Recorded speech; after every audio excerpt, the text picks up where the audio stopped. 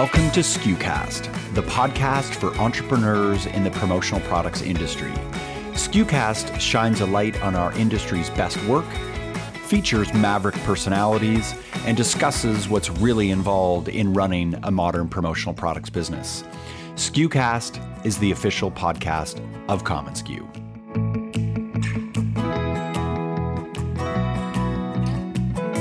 About 2 weeks ago, the largest gathering of technologists in the promotional products industry happened at PromoStandards Tech Summit. Over 150 attendees from over 60 companies gathered together at the premier tech event. And today on the skucast, we're sharing with you a glimpse behind the scenes at Tech Summit, which includes a panel led by commonsku CEO Catherine Graham, and also a breakdown from Robert Cathro-Oliver, commonsku's Director of Software Development, on the PromoStandards Committee. But before we do, I invited Dave Shultz, commonsku's Vice President of Supplier Partnerships, who is also there, to join us and answer this question first. What is Tech Summit? Well, Tech Summit is an event that was actually orchestrated and planned by the PromoStandards organization. Historically, PPAI as an organization has had a technology summit in years past that was usually held in conjunction with NALC. Since COVID, they haven't relaunched Tech Summit as an event. So PromoStandards as an organization took it upon themselves to create an event focused around PromoStandards as a standard, bring together developers, IT leaders, business leaders in the industry to talk about what's going on and push the standard forward. What kinds of folks attend Tech Summit? It's kind of a mix. So, right, like Catherine, our CEO, is there, who serves on the PromoStandards board. Robert, our lead developer, was there, who is very deep into PromoStandards integrations.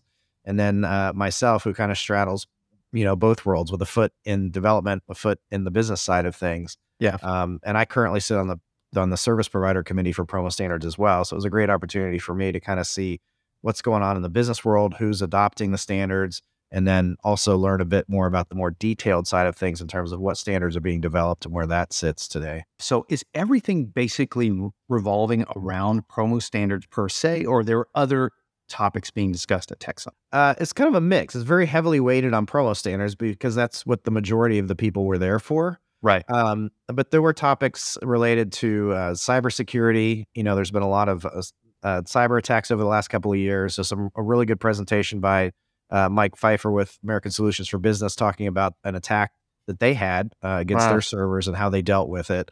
Yeah. And then, some sessions also related to the business benefits of adopting PromoStandards and what it could do for you as an organization as well. Right.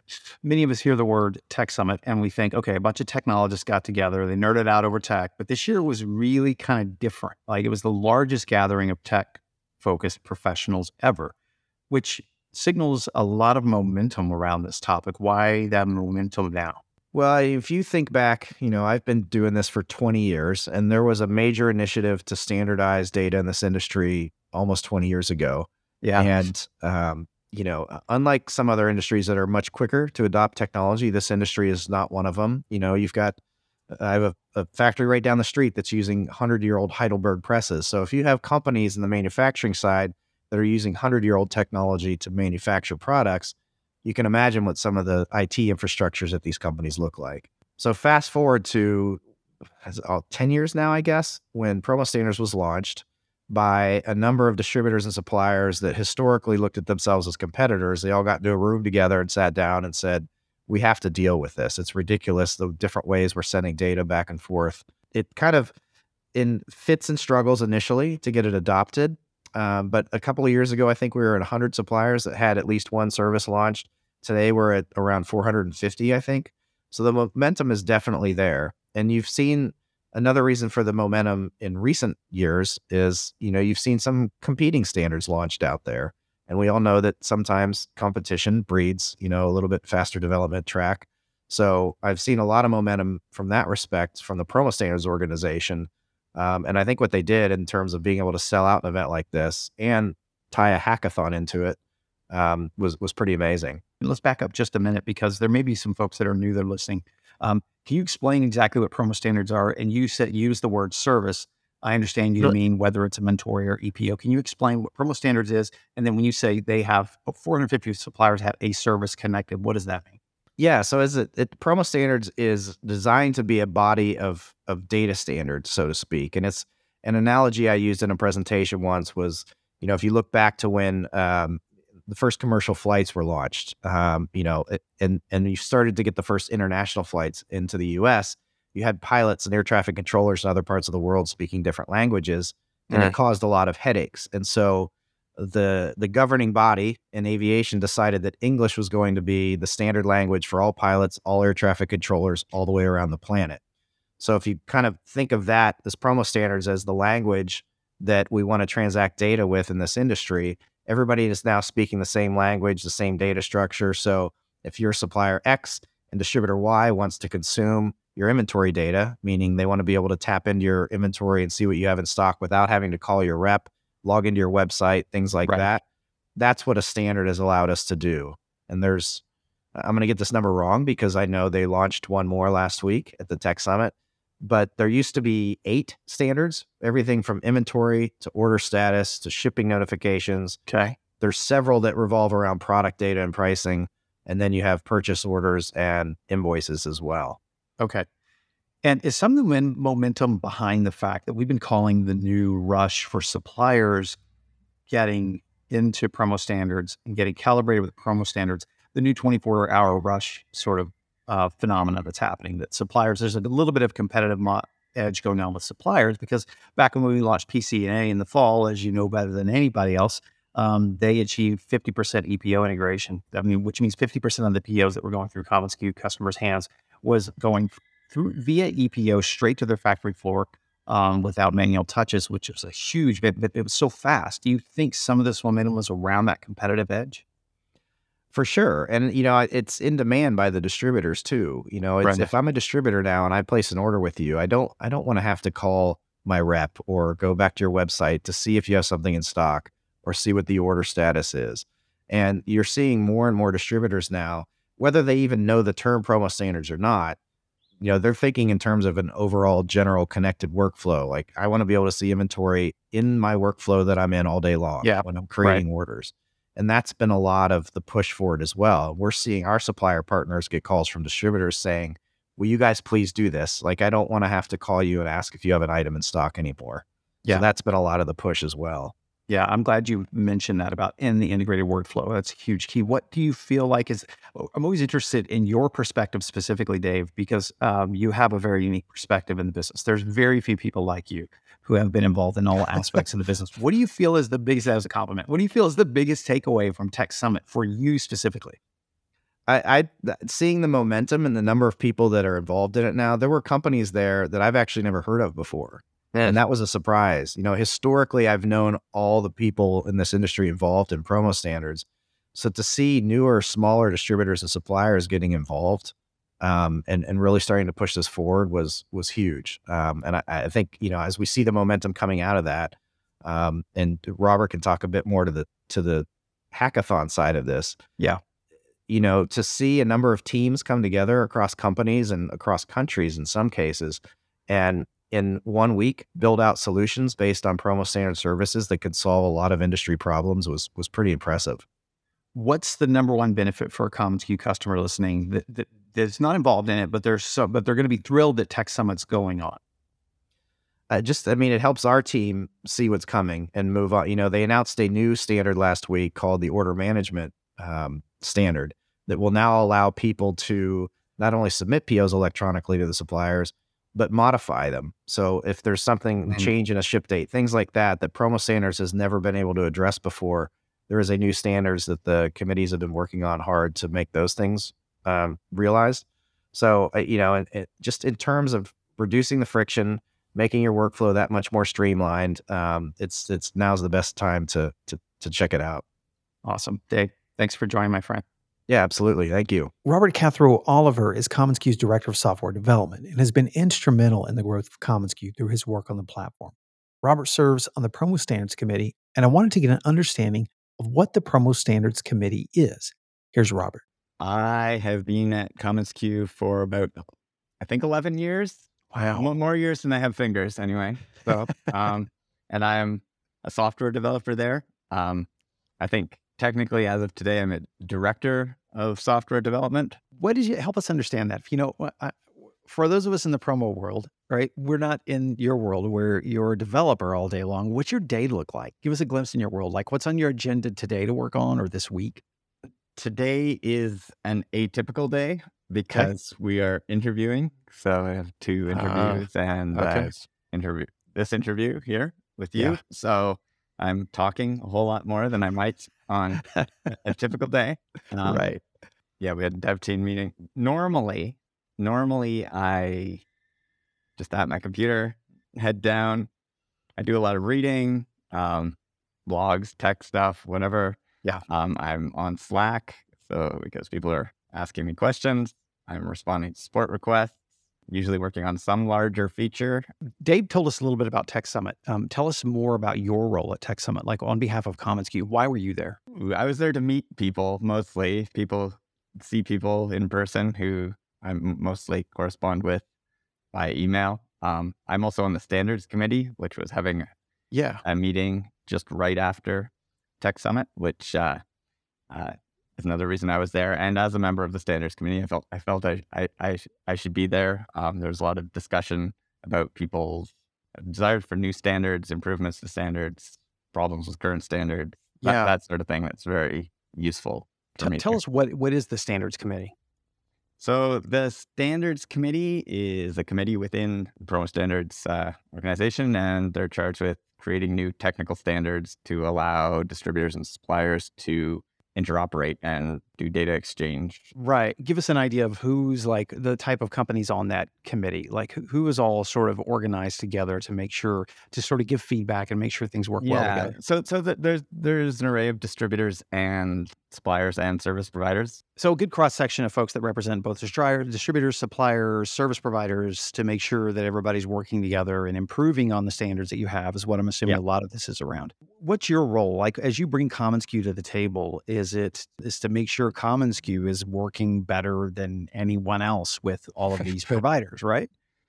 Yeah, we want to have like strong integrations with all our supplier partners and to be able to surface the data that these suppliers have to our customers, whether that be product data or order status data or inventory data. The easier it is for suppliers to implement these standards and the less work there is for them to do it, and the more guidance there is, the more likely it is that the integration will happen correctly and quickly and with the least amount of effort. Give us an idea of the kinds of actionable to-dos you walked away with from the standards committee itself. Like what were the kinds of things you were encouraged by? What are the kinds of things you walked away going, oh, we need to do this? Give us some examples of that. From talking to people who are implementing these standards, so people from suppliers and distributors and service providers, the main thing I came away with is that we need to provide more documentation and stricter semantics of how the standards should be interpreted. Right now, there's a lot of syntax. So we've got a data format where we can transfer data, but interpreting that data at both ends, there's a lot of ambiguity for each like pair of people connecting to like hash out amongst themselves. And if that was more uniform and you could just assume that people were doing it the same way, that would reduce a lot of effort. I see. So let me translate that because Robert, I know how big your brain is. Let me translate that for myself and our audience. In other words, there was too much generalities in it. People were taking liberties as opposed to being specific, and it was causing far more problems and friction. And if there's more specificity, more details, more documentation, then there'll be a less of that wrangling and running around. Yeah. It's basically the ambiguity around the standards makes it difficult to be make them standard. Yeah. This was the biggest gathering of technologists in the industry ever. Why do you think the momentum is behind this now? The industry is modernizing, I guess you could say. I feel like traditionally it hasn't really been at the forefront of technology, and now it's playing catch up, and you can play catch up a lot faster than you can be in the lead. So we're hoping to get our industry to a point where it's near the forefront of these new technologies, which are hopefully more efficient, better to work with, easier to implement. It is great to see the momentum finally, though. Let's talk while you're here, Robert. Let's talk a little bit about AI, just because you're here, and we haven't had a chance to talk about this. I know you study this stuff all the time, and since it's so rare to have you on a podcast, what's your take on AI? I know this is a big question in general. It's a big question, and obviously it's in like the forefront of everybody's thought. I am by no means an expert on AI, right? And I, in fact, have very little technical expertise in that area. AI is, like statistics on steroids at this point. Well, it's kind of like the holy grail of the whole computer science field, honestly. It certainly has. What do you mean by that? It's got the potential to like disrupt everything, like society as a whole, if everything can be offloaded to computers that we're doing with our daily lives, but also has like a whole bunch of potential to generate a whole bunch of crap on the internet that you have to sift through to find what you really want. It also has the potential to help you find the stuff that you really want to find even better. Right. My main concern about AI is that it kind of like entrenches, because it's so capital intensive to train new AI models at this point, it kind of entrenches existing like social disparities. And I don't know. There's a lot of social disruption potential with that's AI. a really good point. Yeah. Was there any AI discussion at the Tech Summit? There's a lot of data science discussion. And what do you mean by data science? Data science is kind of like statistics, which is kind of it's like you take your data and you want to draw insights from it that you can act upon to improve your business, basically. And the keynote speaker was talking about developing processes and maturing as an organization to collect data better, process it better, clean it better, and use it to gain insight into how to improve.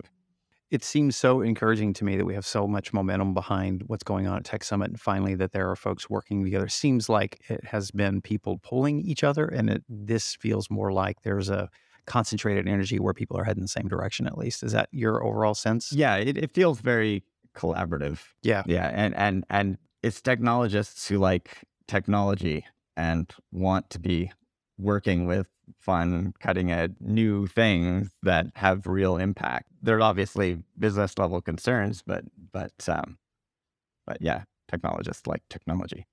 Thank you, my friend, for joining us. This has been great and enlightening. Thanks for sharing a little bit of what's happening behind the scenes at Tech Summit and on the Standards Conference. Okay, well, thank you. Thanks for inviting me. Technology, automation, and digital transformation are allowing supplier companies to scale their production and shop floors and warehouses in the promotional product supply chain.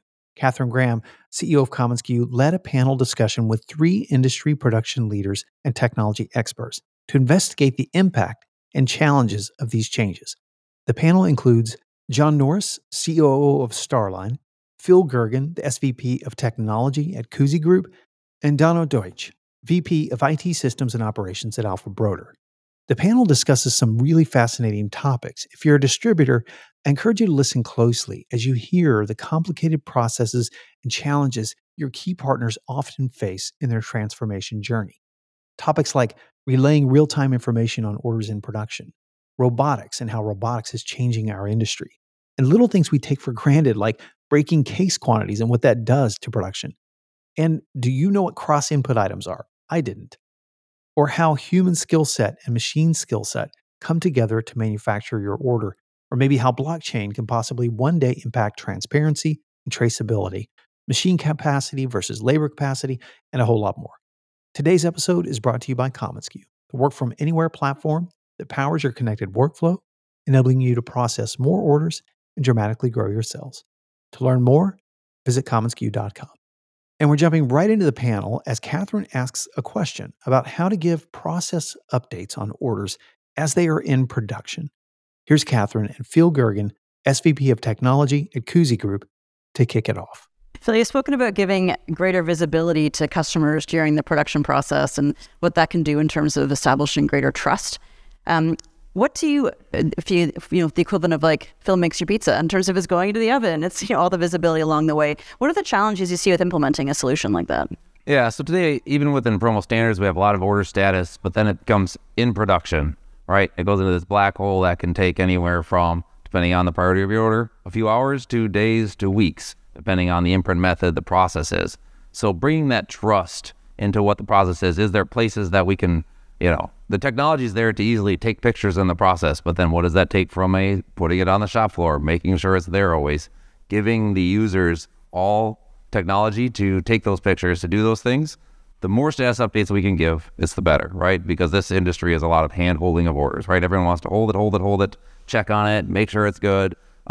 We want to help you build that trust, but we don't want you just to trust us. We want to show you what the process is, make sure that the times you do need a handhold, you can identify it quickly, understand that.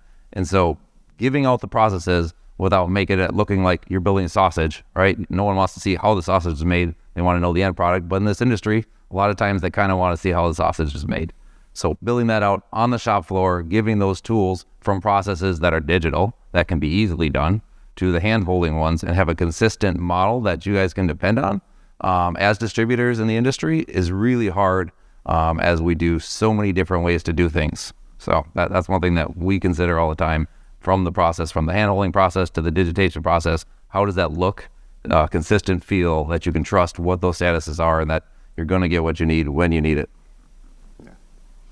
Shifting gears to software, John, Starline was one of the earliest drivers of PromoStandards. What software changes has Starline been able to implement that's helped with automation and efficiency as a result of data standardization? All right, that's a good one. It's a loaded question. So actually, so Peter's back there, and one of the early things that we had saw in a part of our processes on the floor, every single order at Starline gets a picture of it, right? Mainly, we were using this for our own QC purposes. The graphics team is constantly reviewing real time, just looking for oddities of print, looking for misprints, and then we kind of use it internally as this could, if something goes wrong, we have proof of what we actually printed, and we don't have to try to get all the stuff back. So we'd had this data or these pictures in this library of them for years and years. We had no way to communicate that, and we had no use for it other than internal purposes.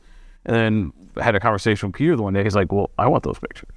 He's like, I want to give those, I want to feed those up to my customer. And we had no mechanism to externally expose those. And we had hijacked into the first order status 1.0. We put it in one of the random comment fields, and Peter was taking those. I know kind of what Eric's going to talk about tomorrow, whereas 2.0 now has these mechanisms to give some of that real-time data and images we're collecting and feed them back up to the supply chain, create better customer experience. Other software automations. So the biggest thing, and I learned this with packing swag bags in the last few days, and if you've heard me rant about counting, the biggest challenge we have in this industry is counting. My biggest thing when we hire somebody is like, if you can count to 6, 12, 24, 25, you'll be a hero. We could probably, I had to count out 7 pens for every table this morning. I think half the tables have 6, right? So counting's a big challenge. And in our organization, us knowing the quantity we actually shipped at the end of the day was one of the largest problems. Like, what did we ship, right? It's like, I know a customer ordered 100. I pulled 101. I might have scrapped one. And now it's trying to bring a lot of that automation and the inputs for data back to the production floor. No longer, it's trying to eliminate the accounting, eliminate shipping, bringing all of that, putting it on the factory floor. So more label printing at the press, more, bringing it real time it's more of a process enabler for us. So yes, having your product data game in order probably limits us from doing some of the dumb things we shouldn't be doing. So you take the flexibility out, which helps drives the automation. The more that we can stay on track and not customize every order, but not create custom solutions for everything. I think just a overall mindset of, data standardization, process standardization is, really been massively beneficial for us. And, growing through all of this, growing hides a lot of sense, right? So as we've been growing, doubling our growth over the last few years, a lot of things get swept to the side, but at the core, we stay down. Product data is our number one focus. I mean, Stuart, he's a big believer in our product data, but if we can get that right, a lot of things just fall into place afterwards. So I feel like Kuzi not just doesn't just decorate; they also manufacture a number of things in house. Can you speak to how having control kind of the entire process, from beginning to end, enables greater flexibility or efficiency from a software perspective? Yeah, it does. It eases the digital process that John hit on the previous point, where if you're coming in, you're digitizing, you're getting your right to the press, getting that information. If you know your materials, your product, you can do quality checkpoints earlier and late than you can in other processes. We know the material of the koozie. We know what we're printing on it. We know the material of the pens that we're making. We know the quality. There's the variances get a lot easier. So that makes the digitization of that process easier. We don't have to work for the handles or even the handle being off or different around that. We're able to, if we want to make a different size, we know exactly what size we're making is on our equipment, our machinery. That process becomes a lot easier to drive on anything that we manufacture ourselves. It also helps with the inventory and the supply chain and that process where we know what's happening. There's no train that's going to slow us down. There's no boat that's stuck somewhere. Sometimes there's still trucks, that are stuck, but it definitely helps us know that process, be consistent, and drive that consistency as we go through that. Don, robotics projects tend to focus on kind of hardware as being the success story, but there's a significant software lift in implementing a large-scale robotics transformation. Can you speak to what that entailed in terms of implementation? Absolutely, yes. So you're absolutely right. There's a huge software lift associated with the integration of the robotics and integration of and the enablement of the robotics solution, as well as kind of changes necessary as a consequence of it, right? We have 9 distribution centers in our network, right? Each with their own instance of WMS. So we had to build out 9 individual API endpoints, right? And that WMS is managed by a single code base, right? So the rollout took, it's about 12 months, right? So during that period, we have DCs that are on robotics and not, right? That single code base had to support both. So all code deploys had to be forward and backward compatible, right? Some examples of the effort and challenges from a software perspective. So at the point of pick, we present, as part of our process, we present 2 images to the picker. One's basically a pick location, a generic kind of monochromatic icon, a balloon, a car, a boat, that kind of thing, right? So he sees a balloon, and he sees a balloon. It's a quick reference. The picker knows, oh, I'm at the right location. Then we present the product image, right? He sees a gray hoodie. He's counting out gray hoodies. So now he's reasonably confident based on those 2 pieces of information, he's picking the right product at the right location. Challenge is the robot can only display 1 image, right? So our developers had to figure out a way to programmatically merge the 2 images into 1 image file on the fly at the time of order drop, right? So, and that proved to be a bit challenging for them. Another example, if you think about, the amount of messaging that happens, that goes back and forth between the robots and our WMS system, right? And the messaging is asynchronous, which is a good thing, right? The bot doesn't have to wait on our WMS to acknowledge the receipt of a message before it goes off and does this next thing. Unfortunately, in a single-threaded messaging architecture and high volumes, right, those messages can get delayed and problematically so. So we were finding situations where, a picker would say, all right, pick complete. The bot would send off the pick complete message to WMS. It would kind of get hung up in the queue, right? And then it would go off to ship, right? And the shipper would say, all right, time to ship. And the WMS says, no, you're not done picking, right? So, our developers had to figure out a way to develop a multi-threaded messaging architecture to kind of alleviate some of that. And I think lastly, I'll wrap up on an example on how the robot solution forced changes in other parts of the operation that required software changes. So more specifically, our put away process. So prior to the robots again, the pickers drove pack mules around doing the picking, and our put away folks driving man lifts did their work, and they got along just fine, right? They just managed to avoid each other. Get rid of the mules, put bots in, and we learned that the robots are very good at looking horizontally. They don't look up, right? So we're finding situations, and surprisingly often, right, where a man lift operator is up 25 feet in the air, right, putting away a skid of cases, right? While he's up there, a bot comes along, parks right under him, right, waiting for a picker to come and complete a pick, he finishes his put away and comes right down to crush the bottom, right? Like a lot, right? Like you think that's got to be a fluke, right? How often can that happen? So it happens. It's us asserting our dominance over the fact, right? You start to wonder, that had to be intentional, right? So we had to rework the entire put away process in software in order to stop that from happening, right? Because that can get pretty expensive, as you can imagine. So for sure. I think you're right, Catherine. Robotics tend to be seen as hardware solutions, but they're also equal parts software as well. So yeah. So let's talk about software opportunities. John, orders that break case quantities create challenges for creating a more automated process around shipping and handling. Human decisions are made around master carton size. How could software help solve this kind of problem? Yeah, minimums and breaking cases, I could rant for hours on these, but essentially things come in, let's call it 24, and obviously we try to set our minimums at 24 and hope that 1 out of 10 times you actually order case quantities. The most process, labor, and efficient thing we can do is to break cases, right? So by the time we break cases, then it's a disaster for inventory. It's more handling. That's part of the picking process. Like once we start breaking cases, that sucks. But one of the things that I guess we struggle as an industry is we have so many SKUs. I know I was at one of your panels that you were running with Alpha, and the SKU reduction, right? Getting those SKUs down, because we just have, Starline has 2,500 SKUs. So that means right now we have, I think, about 1,000 different box sizes. So our biggest challenge is we're looking at different pieces of software that we can tell the operators exactly how to pack it in what box. But I have 1,000 different box sizes. So we're trying to limit our, from our factories and overseas, our domestic factories, and then just internally packaging. How do we get from 1,000 different carton sizes down to, hell, I would take 50.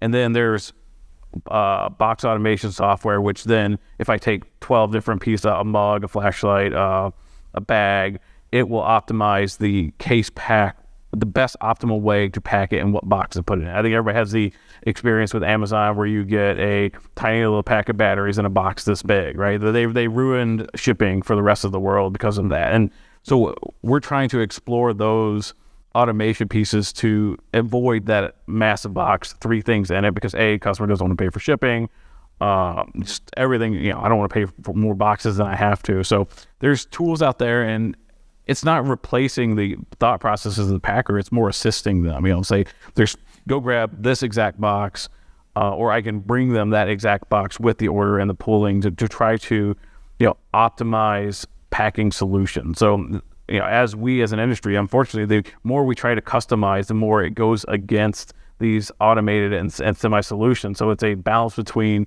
SKU reduction, selection reduction, and trying to offset that with semi-automation or even software tools such as, just packing software tools to find a happy medium between customer selection and cost optimization. You call that co-boxing? Co-boxing, yeah. So big robot one day do this for us. Phil, machine scheduling is a huge challenge, particularly with cross-input items, meaning items that can be decorated multiple ways. A lot of focus tends to be on inventory planning with less focus on decoration planning. How can software help solve this when there's limited visibility into what kind of demand is coming down the pipe for what kind of decoration? Yeah, so we all know the time from order to shipment can be, as little as 24 hours, right? So we don't have a long demand curve. And with different products, we have talk about SKU count, which is big for inventory, and then decoration count. We average, I think, 2.1 decoration methods per item, right, across the board. Some are 3 to 5. And then we have flexible machinery. So we have a machine that can be maybe 30 items can be printed on that. So, and you're looking at demand in a short period of time, trying to understand what's going to be there. So then you have machine flexibility, and then you have operator flexibility. Some operators can work more than one machine, some can't. Understanding all those inputs and having a software that can take machine availability, human skill set, machine skill set, tying that all together to help us plan and organize will just continually make everything easier, from having people there on time, all the leftover temp work that we do because we're looking last minute, trying to decide what to do, the overtime. No one wants overtime. We want to have employee engagement. We want to have all the employees happy to be there, know when they're going to be there. That will help us drive everything within our shop floor to bring so many different things together but there's a lot of inputs, there's a lot of data that still needs to be collected, because in real time, a person can look at you and say, I'm confident, or I can ask you, what can you do, right? You've been on this machine before. I know this is an easy order. Okay, go work this easy order on a machine that you're not as familiar with. You might need a more experienced one doing the exact same order. How do you calculate that and drive all those inputs and get them across so we can make good decisions going forward? That's really a really hard process, and we're really looking hard at what are all the inputs to collect? How do we make sure that's there? How do we get all the flexibility and skills matrix in so a piece of software can do that? Because it's a math problem once you have all the right inputs, and it's a relatively easy math problem, but the inputs are the hard part. Has anybody fully automated their scheduling for production? Exactly. Yeah. 0 hands. Anybody partially automated their scheduling? I mean, other than Excel? I mean, we obviously do more Excel, but there's still a lot. Excel fits the need after that, right? You get, okay, here's your scheduling report. Here's what you're doing. Okay, let's manipulate that a little bit more. Because what happened? Who's here? Who showed up today? What skill sets do they have? 2 people not showing up, if they're your most flexible and experienced, those 2 can really drive problems for days to come, driving that back out to bring everything forward. Switching gears to a more kind of future focus, data is one of the critical drivers in identifying opportunities for transformation. What are areas of opportunity for better instrumentation, or ways in which we as technologists can be bringing forward data insight to strategic decisions? Product and marketing decisions can often be made based on trends and customer demand rather than taking a full product lifecycle perspective. So, Phil, to your point, what can we do versus what should we do? SKU proliferation and complexity of decoration options make standardization difficult. Can each of you speak to ways in which data has helped drive decision-making and ways in which you wish data would influence decision-making to sales and marketing? To the point, we did a lot of work on what input methods were profitable and what were usable. And some were profitable, didn't happen enough to have the machinery there. We do that analysis very regularly with our SKUs. We started out as an organization, and I've been through lots of iterations over the 20 years I've been in this industry of what can we do, right? Because you get a machine and someone says, this is really cool. I can do these 17 things on this machine. And then someone says, okay, let's build it all into the system and build it into configuration orderable. But no one was really looking at that of what we actually ordered. We were looking, what's our SKU count, right? Just inventory-based information. Having all the information about what we can do, what we can do profitably, regularly, and consistently, those 3 things together then provide the experience back to everybody. And that's a huge one that we've done to help just make sure it's data that we had to do that. There's still more data on the manufacturing side to help get that better and to get those decisions better as well. But there is a lot of data in this industry already. Just making sure that we're using it. We talk about the technology, what we're capable of. Every time we put out something new, I tell my team what year we're at. I think we're like 2008 right now, as far as how we do this, what this industry is like. So it's not technology problems always. The things other people have solved with technology, it's making sure that we have the data set in a way that we can do things that are out there. And kind of to elaborate that, and Tom touched on it this morning, is so it's one thing to collect the data. It's like, well, now what do I do with it, right? And that's the jump. So this was, we like to fail often. And John remembers this nightmare, works with me in Starline. We had the idea to equip all of our equipment with Raspberry Pis, right? We built a literal army of Raspberry Pis, mounted them to every piece of equipment, mounted accelerometers as one of the pieces on there. I wanted to track when my machines were actually printing versus sitting idle. So for an entire year, we had an army of 50 plus Raspberry Pis constantly collecting data. We had dashboards on the wall of when they were printing versus not printing. At the end of the day, we scrapped the whole thing and just came to the realization it was GWiz data. So it's just trying to get in that. It was cool as hell, right? We had Raspberry Pis everywhere, accelerometers. It was like the nerdiest thing we've done. It was great, but we didn't do anything with that data. Other than, we tried to use it as a production management tool of, ultimately the goal was back to scheduling is how do we integrate this into by use that data for real-time scheduling, but we never made that jump. So our cautionary thing is trying to separate the GWiz data and the cool projects from what's meaningful data that we can help drive our decision and the decision-making process, maybe for production scheduling and more of just, on versus off. Great. I can physically stand out there and tell you if the machine's on or off. But me knowing that it's 63.2% runtime, I don't know, we weren't at the scale to make that jump, to make that overly meaningful to get a quick ROI. So that's always been our cautionary tale. We have tons and tons of data, but like, how do we translate that into actionable, meaningful information? And like, talk to your marketing people, right? They have tons of data and you can interpret it 1,000 different ways. Like, everybody has their website analytics, and what's the big adage? Like 50% of my marketing budget is actually useful. I just don't know which 50% of it is. So, that's one thing we struggle at. And I think it's, back to Tom's thing, just getting a hold of your data analytics and having a plan in place, I think goes a long way. So, yeah, matching those data points, right? Because it's probably a useful data point, but what do you match it up against? Because if you don't have anything to use it against and measure it with, having that measurable, what are you going to get when you collect it, right? What's the business goal of that data, right? And what decision would you make differently when you get that data? Sometimes you're like, oh, this is data, but what we were going to actually do? And like you said, you probably knew the answer before you put up those Raspberry Pis. It didn't change the way you did your business. Yeah, right? I knew the machines weren't running, but yeah. I had to prove to myself what 50 Raspberry Pi is. So it's great. I'll take a little bit of a less practical and more kind of conceptual approach to that, right? So if we're kind of being future focused, and I think, anytime you're talking about the future utility of data, I think blockchain needs to be a part of that conversation, right? Especially when you're talking about data exchange, inter-organizational data exchange, right? So with customers and suppliers, right? And I think the potential enablement here is around ESG, right? ESG is huge, right? Huge nowadays, and it is a big priority for us. Customers and then consumers are mandating that we ensure our products are ethically and sustainably sourced, right? Which is, is labor intensive, right? You're talking about products sourced and produced all over the world, right? So, but because at its core, blockchain is a distributed ledger, a distributed immutable ledger. It can provide kind of this permanent tamper-proof record of every transaction and every event in the supply chain, right?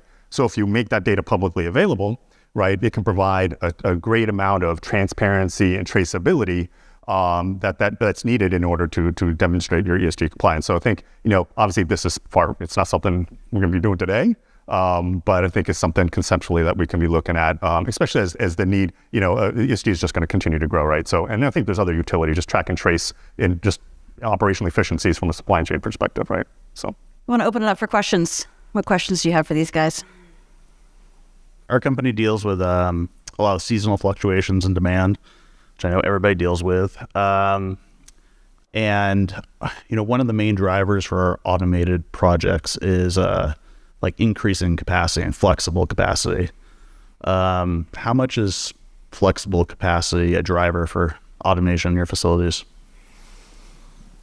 I can take that one. The great example for us is koozies, because the koozie is obviously a very summer product. I mean, we have them around. They like that drinkware is obviously flexible, but that one, the more automation we can build in that, because we build that from scratch to material, we're bringing in another machine this year to be able to increase that capacity. So it's not a labor capacity issue. It becomes a machine capacity issue, which we then can build on that, drive it up, automate around that. So that's an example where we are changing our processes and adding equipment instead of adding labor. And one of the natures of this industry is having that spot capacity, right? I mean, the dumpster fire is, I don't know what's coming in tomorrow. I could get something that eats up 80% of my weekly production capacity could come in tomorrow. I knew nothing about it today, but now it's my problem tomorrow. So having that spot capacity is huge. And then, yes, with the seasonal fluctuations is, we unfortunately are handling that by stretching shifts. I think, both these guys mentioned that, now I don't have that overtime thing comes up a lot. Unfortunately, the human side has to work more hours in order to handle that fluctuation. Obviously, shift scheduling helps as well. But back to the semi-automation. The semi-automation works because there's a human semi-assisting this machine doing it. So then we're good for us as humans. We're not getting rid of us. We need that. But the biggest challenge I face in running a production environment is the staffing and scheduling and basing it around that. It's I know my business is going to get 43% bigger in the fourth quarter, It's like, but I can't afford to carry 43% extra staff for 9 months. So but I have to buy the equipment to be able to support that 43%.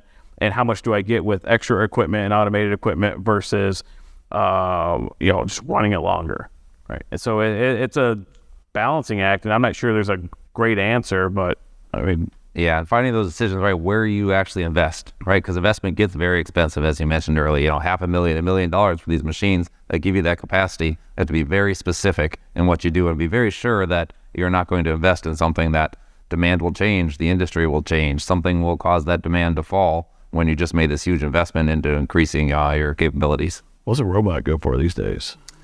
Actually, so we lease it. So we were able to keep our capital investments down, and it scales with business, right? So we can have robots parked over there. If we're not using them, we're not paying for them, right? So that's one of the great advantages of it. It scales almost in real time based on business demand. Good time for one more question. Yeah, usually for other industries, there's like open source technologies that can be applied to, let's say, multiple factories. So I'm curious, is there a similarity or difference between like each decorator in how you do things? The challenge is, I would say, yes, at the end of the day, there's, call it 20 methods in the industry. Like there's, that is one piece, but the problem is the SKU. I mean, you guys have 100,000 SKUs. I mean, there's trying to get a flexible method and a flexible, just even to get close to that solution. Unfortunately, what makes us unique as an industry is, yes, we have 800,000 different products and we can decorate millions of different ways. And that nuance is what makes this industry unique, and I'd say probably successful. So it's that fighting against we can do anything and put a logo and do it into any physically shaped product in the world, and trying to merge that with automation or semi-automation. They don't get along well. They don't get along well at all. And as technologists, it's like, we're in the middle. Can you use technology, use software, use standards, use protocols to at least make it cost effective to where, we can still make everybody's sales and marketing departments happy by printing anything on everything, versus the production side, which is like, I want to do one thing on one color of this one shaped widget. Which in other industries, if I'm just making refrigerators, that's cool. I make one refrigerator. I don't make 150,000 SKUs of anything and everything. Right, and I think it's talking about a data standard too, around the naming and the structuring, right? As soon as you get a data standard for what you call an imprint method, your marketing team will say, well, we want to call it this. So we want to sell you something, but it's... And distributors have no idea what this means. Yeah, no idea, right? I think as Norwood and Big Graphic, we came up with the term Bright Picks a while back, which is really just full color, but someone decided this is going to be our go-to-market for this new term, right? But now everybody, do they put Bright Picks as a method? Is it full color? It's really just a full color imprint. But in the structure of the order and the place that we put it in our data set, it went in the place of full color. So then you have to give a different designation of, is it full color or is it not? So that's agreeing upon a data structure is going to be a hard one for a while, I believe, even though we have the transmission process today. So all the challenges that we've just talked about, I'm expecting all of you to solve over lunch. All right? So with that, please thank me in joining me this crew.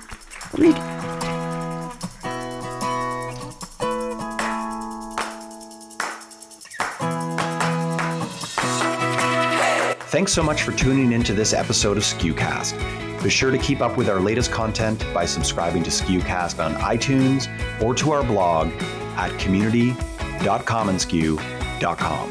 Until next time, friends, thanks so much for listening.